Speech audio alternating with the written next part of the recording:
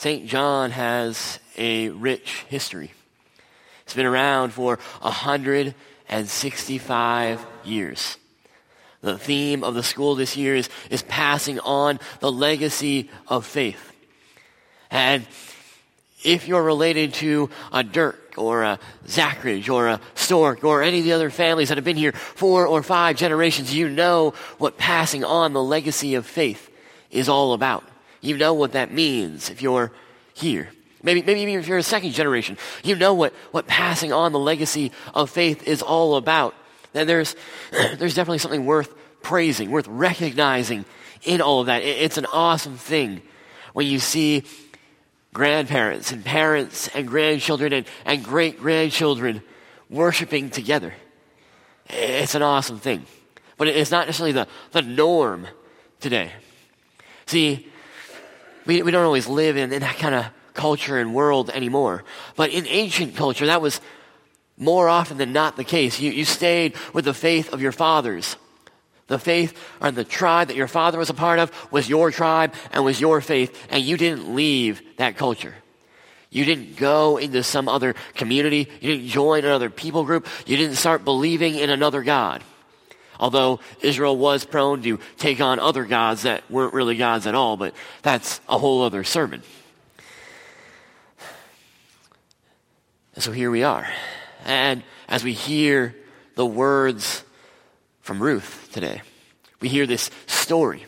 And it's so compelling, so significant. Why?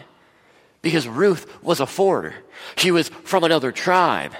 She was a Moabite woman who married into the Israelite family. And all Ruth experiences is tragedy. Everything for this family falls apart. But Ruth has heard the story of the living God, of the true God, and she says she's going to stay with this family. See, what always amazes me in this story is Naomi. See, the mother-in-law of Ruth. And she has a right to be angry and bitter. You know, her husband and her 2 sons have just died, but she tells Orpah and Ruth, go home. Leave the living God. Go back to your gods. Go back to where you came from. Abandon the true God. That always shocks me every time I hear it. It always shocks me. See, we shouldn't be, I'm not faulting Naomi for feeling bitter, for feeling angry, for feeling resentful. When you lose your husband and your 2 children, when the cancer comes, when a child dies or a loved one dies in your life, you have the right to be angry, to be frustrated, to be resentful. Because that's not what we were created for. That's not what God intended. He didn't intend for us to have this suffering, this pain, this death. And we know what he intends from the garden and from the picture in Revelation of a life without tears, a world without death and pain and suffering. So we experience it in this life. It is okay to vent to God and say that you are frustrated, that you are angry, that you are bitter. As Naomi tells the people in Bethlehem when they return to call her, she says, my name is no longer Naomi, but Mara, which means bitter, because I'm angry with God. I don't fault her for that. What does surprise me, what does shock me, is that Naomi, who knows the living God, should have remembered the history of Israel. She should have known about how God had delivered the people from slavery in the land of Egypt, how he had parted the waters for the nation of Israel to walk through, how he had fed them and cared for them in the wilderness, how he had brought them into the promised land, a land flowing with milk and honey, how he had delivered nations greater and stronger than them by his mighty hand. She should have known the story. She should have known her people's history. But she's forgotten. She's become complacent. It's become old hat. See, the problem is that sometimes the same thing happens to you and me. We've heard the gospel so many times that the fact that we're claimed as children of God, the fact that we're forgiven, the fact that we're redeemed, the fact that he is on our side just becomes something we shrug our shoulders at. It's old hat, old news. All of a sudden, our faith that has been passed down, we're just doing it because, well, that's what our parents did. You know, it's not a big deal. I show up on Sunday, I check off the box of giving my hour to Jesus. I've got my golden ticket to the new creation. Everything's all good. But it's not really your faith anymore. And the more you think about it, the more you realize that you might confess with your lips, Jesus is Lord. But you leave this place and your words, your thoughts, your actions don't really reflect that truth anymore. It's just some empty box you check off on a Sunday. That's what people do in the Bible Belt. That's what people do in Defiance, Ohio. We go to church. And so I go to church. But all of a sudden your faith is blasé. The God you believe in is blasé. He might have control to give you the ticket out of this life, but he's not really, doesn't have an impact in your day-to-day life. As you come here and you go through worship, and you read the confession, and you might parrot the words back, but you're not really thinking about what you're actually saying. You're not actually confessing your sin anymore or reflecting on how unworthy you are of God's grace. And you hear the words of absolution, that God sent his son to die for you, and on account of his blood and on his love and mercy, you are forgiven. But all of a sudden, it's just you shrug the shoulders. Don't worry, Pastor, I've already heard it before. I already know the story. I already know the gospel. Suddenly the gospel looks like this plate of food. It's gray, it has all the nutrients, but it has no flavor, no color. It's not that exciting. It's just this dull message. All of a sudden you're the one sleeping at church. You're sitting there, you're daydreaming through the message. All you've caught, you realize, is the opening sentence and the amen. But it's time to stand up for the next hymn, so better get up for the confession. But it's okay. I've heard 40 Easter sermons in my life. I've heard 40 lost sheep sermons in my life. I've heard the Christmas story. I already know the message. Don't worry, Pastor. I've already got the gospel. We become complacent. We forget the beauty of this message. We become like the Naomi of this story. But Ruth, on the other hand, has this amazing, bold faith. She's caught fire. See, she's heard the story of the living God, the God who delivers, the God who saves. She's heard this story. She hasn't seen the salvation. All she has seen is the brokenness of life. And yet she clings to this faith, to the story she's heard of. She's willing to cast aside the Moabite gods who have never done anything and cling to the faith in the living and active God who has delivered the people of Israel, who has claimed them, called them holy and chosen. That God is who's going to be her God. Where you go, I will go. Your God will be my God. I want a faith like that. I want a God like that. And so Ruth steps out. She casts aside the faith of her fathers. And I'm not telling you to cast aside the faith that's been handed down to you. But what I am saying is that you need to own your faith. Your faith needs to be your own faith. Not just the faith of your parents or those who have come before you. It needs to be your faith, your belief, your hope, your salvation. See, Ruth is this amazing, bold woman who, in the spite of circumstances that would lead you to believe otherwise, she finds faith in the true God. See, it's kind of like those people that you meet sometimes in life who come to faith later in life. You know, if you ever met those kind of people that have hit rock bottom and they found the gospel, or they've been working so hard to prove themselves, to prove that they're worthy, to prove that they're loved, to prove that they are worthwhile. And all of a sudden they realize that God has told them they are loved with an unconditional love. And their life is transformed. They're the people that you meet on the street that cannot wait to tell everybody about the God they know, about the hope that they have, about the salvation they have found. They want to share the good news. The gospel in their lives is living and active. It means everything to them.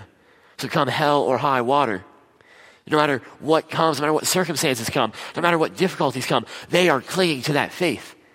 See, the problem is that for you and I, we've been in the church for so long that sometimes we forget what the gospel truly says to us, what it truly means.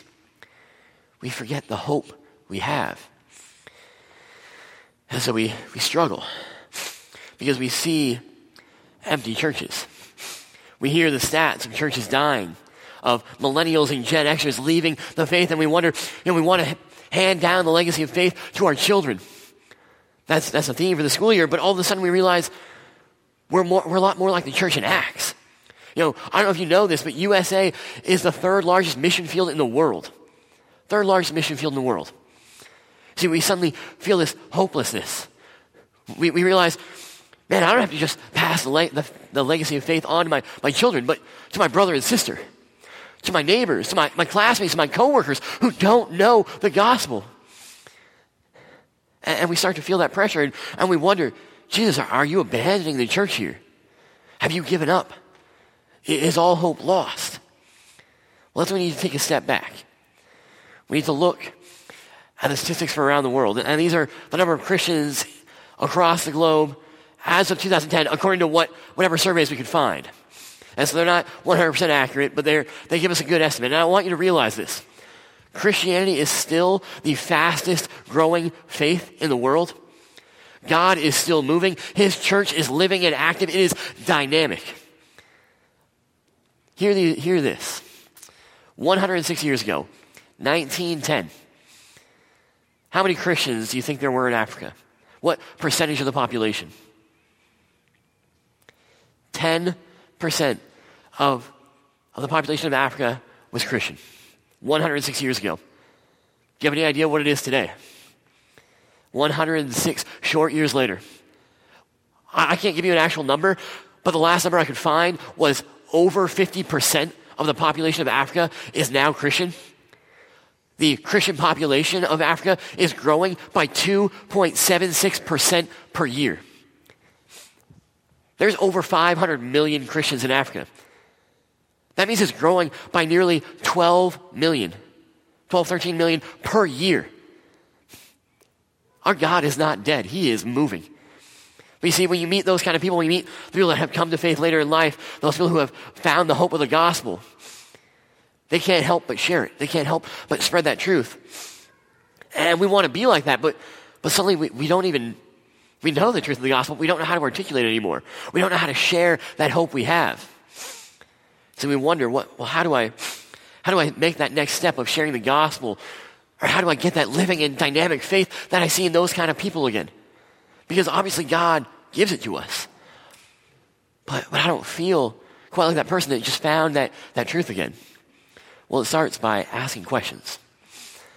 It starts by being authentic. See, we need to get back to an authentic Christianity. And that's kind of a buzzword these days, is authenticity. But it means that as a church, our salvation or the turning point for our church isn't going to be finding another program or system or scheme that will work. See, sometimes we get caught up and we want to look at the other churches around and we say, like, if we just had a youth night like this church, if we just had a praise band like that congregation, if we just had a pastor like him, if we just had a gathering space or a sanctuary like them, everything would be fixed. But really that isn't going to change anything. See, what helps a church grow and heal is getting back to authenticity, to the story. See, I was reading a report earlier this week about churches across the country and the major cities that are exploding. And to the shock of many people, what is the message that's being preached at these churches? It's not the gimmicks of how to live a Christian life. It's not, a feel-good message. They're preaching Christ and Christ crucified. That's the heart of our story. That's what we need to get back to is Jesus. See, he's the heart of our faith. He is the heart of what we hope in. He's our salvation. He is our life. He is the only thing we're called to cling to. We need to put Christ front and center again. See, authentic faith is one that reads the Gospels, hears those words and says, ask the hard question, what does this mean for my life? What does it mean to forgive when the other person isn't really sorry for their sins? What does it mean to help the lost and the hurting and the broken, even when they might be taking advantage of you? What does it mean to put the needs of others first? What does it mean to turn the other cheek when they know what they do? What does it mean to say, Father, forgive them, when clearly they know what they're doing? What does it mean to say that kind of truth, that kind of love, that kind of gospel? See, as you start to read through the Gospels, you'll probably find some places where you're challenged, where it doesn't fall in line with your American values or with your Midwest values or your Republican or your Democrat values, where it doesn't fit with who you are and where you say you line up. That's okay. That's good. We're all broken. God's word should challenge you. His gospel should call you to try and think about how you're going to live your life. See, there's nothing wrong with having doubts and struggles. I've had my share. The bad thing is when you aren't willing to actually look into your faith, to actually ask those questions, to ask the hard questions. When somebody says that Jesus had children or the Gospels are one of many accounts, to hear that and give up on your faith, that's the tragic thing. To toss out the faith of generations that's been handed down. What you need to do is ask the hard questions. And if you're struggling with doubt, if you're having struggles in your faith, this is a safe place to talk about it. This is the place to bring those up. And so if you are having questions, I invite you to come and talk to me, email me, call me. Let's go out and grab a coffee. This is a safe place to talk about our faith authentically. See, it's only as you dive deeper into those questions that your faith will grow. But as you do that, you also need to be reminded that God is a creator. We're his creatures. He doesn't owe us anything.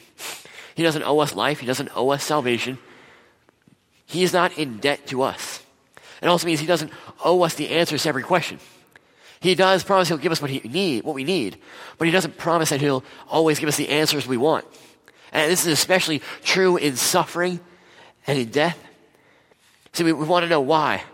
But God's answer to suffering and death often isn't an answer to why. It's look to my son. That's my answer to suffering and death, that he died. He knows where you are. He knows where you've been. But he has overcome death, and so will you. And so we come and we hear, and he invites us to confess, to take time and pause and to remember our unworthiness before God. But also to hear his grace and his mercy that says, I don't care how bad your sins are, your offenses are. I have forgiven you. My grace, my mercy runs deeper than your sins ever could. God calls us to have this true and authentic faith that comes to him, that asks questions of him.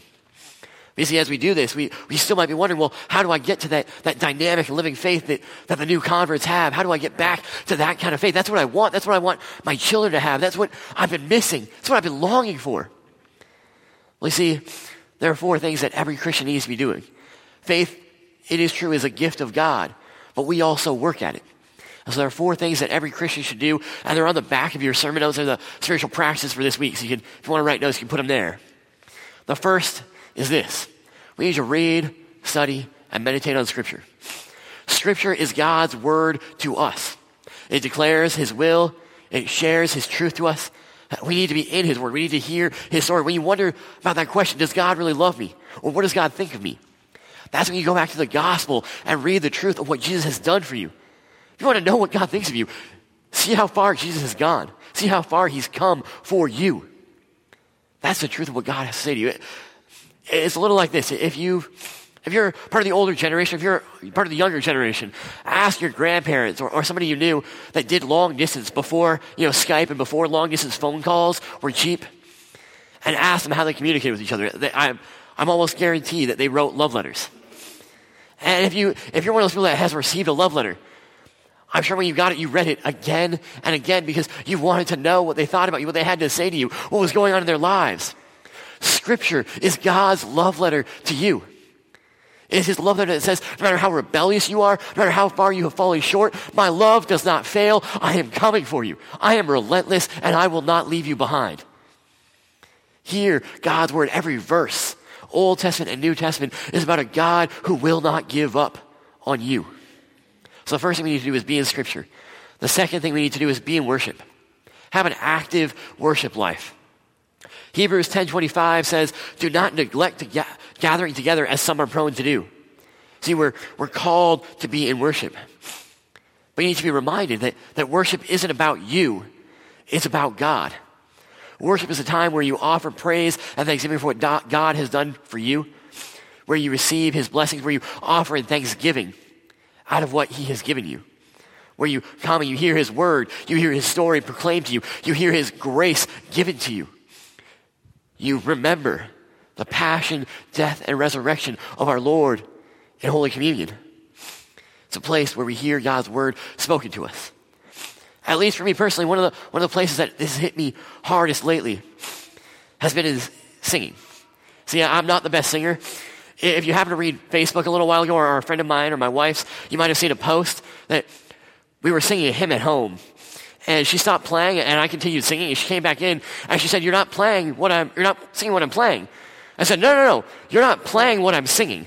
I don't know how to keep a tune. I don't know how to sing the right notes. Even though I know how to read music, I can't keep a tune. And if you hear me here, she'll tell you that in the middle of a song, I'll randomly change keys for no apparent reason. I don't know why. I'm not the best singer.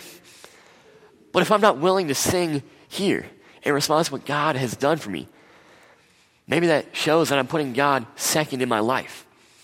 That I'm not willing to give everything I have to him. That I'm worried more about my pride, more about how I look or how I sound, instead of being focused on praising and glorifying the God who has claimed me, who has saved me from the depths of hell, who has said I am valuable, who has said I am loved, and who will not let me go.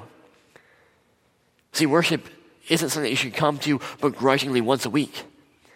It's a place to hear God's word to you. Even if you're struggling with doubt, even if you don't feel like singing today, it's a time to praise God and give thanks for what he has done, for the fact that he has claimed you and said you are loved. So the first thing we do is read Scripture. Second thing we do is we come to worship. The third thing we do is we pray daily and diligently. See, God speaks to us in Scripture, but he calls for us to speak back to him, to pray back to our Heavenly Father who cares for us, to bring our concerns, to pray for forgiveness, to give thanksgiving for what he's given to us, to pray for our congregation, our community, the concerns on our heart. And he doesn't need some elegant, fancy prayer. It doesn't have to be like the prayers written up front or the prayers in your hymnal. God just wants to hear from you. You are his beloved child, his beloved son or daughter. He wants to hear from you daily. See, this has been a struggle for me. I struggled to have a strong prayer life. It was about 3 years ago. I was like, man, I'm going to be a pastor. I should probably learn how to pray better. And so I started by reading through the Psalms, by reading through the Psalms and hearing God's prayer book. See, reading through how the church had prayed to God. In the Psalms, you hear with rawness and authenticity people wondering where God is, wondering why they've abandoned him, how he could forget them. See, that's how you pray. And so I invite you to start by reading the Psalms and then maybe saying a sentence or two afterwards. It's a good place to start with your prayer life. You see, now, as I've come here, I've gotten into the habit, and I did have to create a habit. I had to work at it a lot. But I spend the first hour, half an hour to an hour every day in prayer and in Scripture reading. And I go through my bookmark, and I pray for the names that I put on the back, for the leadership of this church. I go through the directory, and I pray for each and every one of you by name. Not every day. I don't have that much time. There are other jobs I have to do, but I work my way through it. I pray for this church, this congregation, this community, and I pray for the other concerns God has put on my heart for the day. See, it's important to be in prayer. So we read Scripture, we come to worship, we pray, and we live a life devoted to clear witness to the gospel in our vocations. And vocation is just a fancy word for our roles or our jobs in daily life. And it's not just our work, but our vocations are things like parent or child or sibling, brother or sister. It's employee or employer, student, teacher, athlete, coach, whatever it might be. It's the different places we find ourselves. And in all of those, we're called to give glory to God, to put him first, to be that light that shines on a lampstand, to be that city on a hill, to be that salt of the earth that proclaims the gospel by our words and our actions and our thoughts as we live out among other people. See, as you do these four things, as you begin to go into Scripture and hear God's word, as you come to worship and praise God, as you pray and have that conversation with God, and as you seek to glorify him in your day-to-day life, your life will be transformed. See, because you'll start to feel the newness, the freshness of that gospel as you realize the depth of your sin and the greater depth of God's grace and what he has done for you. that gospel will have this new life-giving message for you. See, we don't have a complacent, blasé faith that doesn't really offer anything to us. And our faith life isn't some box we check off for an hour on a Sunday. We don't put Jesus in the corner. No.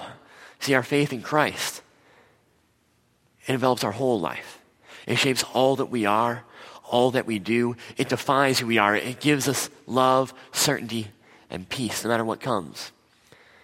As we have this presence, this pardon, and this power that changes our lives, that we can share with those around us. See, we come before the throne like Ruth. And instead of turning to Naomi, we turn to Jesus and say, wherever you go, wherever you call, I will follow. And your God will be my God. Your faith needs to be just that, your faith. Amen.